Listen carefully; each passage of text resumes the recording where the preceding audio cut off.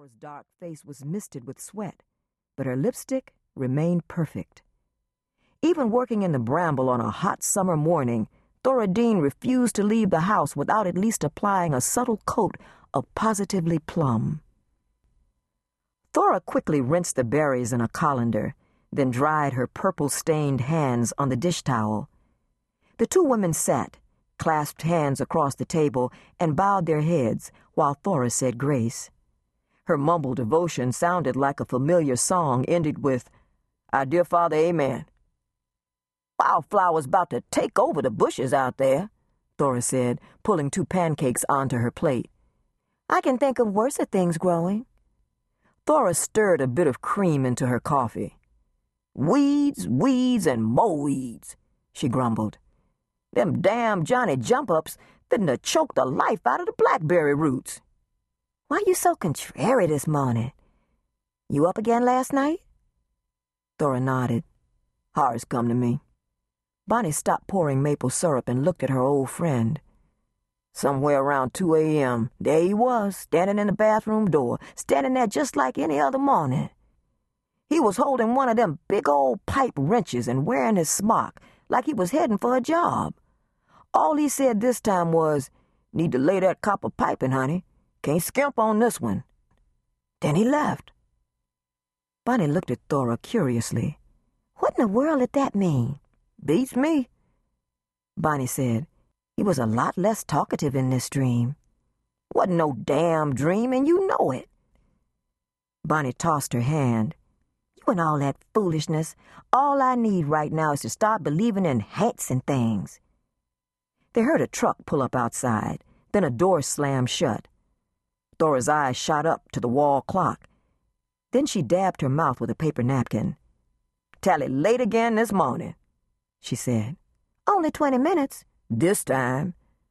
"How often do we get our mail late?"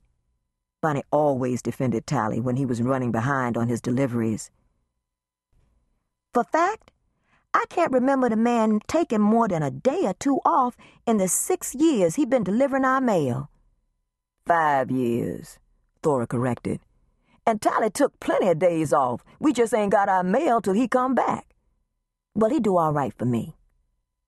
Blackberry Corner was the last stop on his route, and she recognized that Tally was one of only 2 mail carriers for the Canaan Creek post office, so he was responsible for 7 miles worth of mail deliveries every day. Sometimes when Bucky Elworth's arthritis acted up, Tally would take on the additional shift and deliver to the entire Tri-County area of Pertwell, Manstone, and Canaan Creek, affectionately called the Three Sisters. The gate squeaked open in the front yard. "Hey there, Tally," Thora called out. "Hope you got my check." "And my Spiegel catalog," Bonnie put in. "Seemed like I had every catalog the Lord ever made in my bag today." Tally's sack brushed the foyer walls. He slid it off his thick shoulder and set it by the kitchen door, then placed a bunch of letters into Thora's waiting hands. "It's still summer," he carped, "and here I got all these darn fall catalogs." In the years that Tally had worked this route, the color of his uniform had changed from navy to light blue to khaki. His hat, once a bowler, was now a stiff-rimmed cap. But one thing that never changed was that his uniform had always been too tight, causing his stomach to spill over his belt. "Sit on down and have yourself some breakfast," Bonnie said. "You know I ain't got no time to sit," Tally said, even as he shifted a couple of pancakes from the platter onto his waiting plate and eased himself into the chair across from Thora. "I'm doing the Manstone run after this." "Still taking on extra shifts?" Bonnie asked.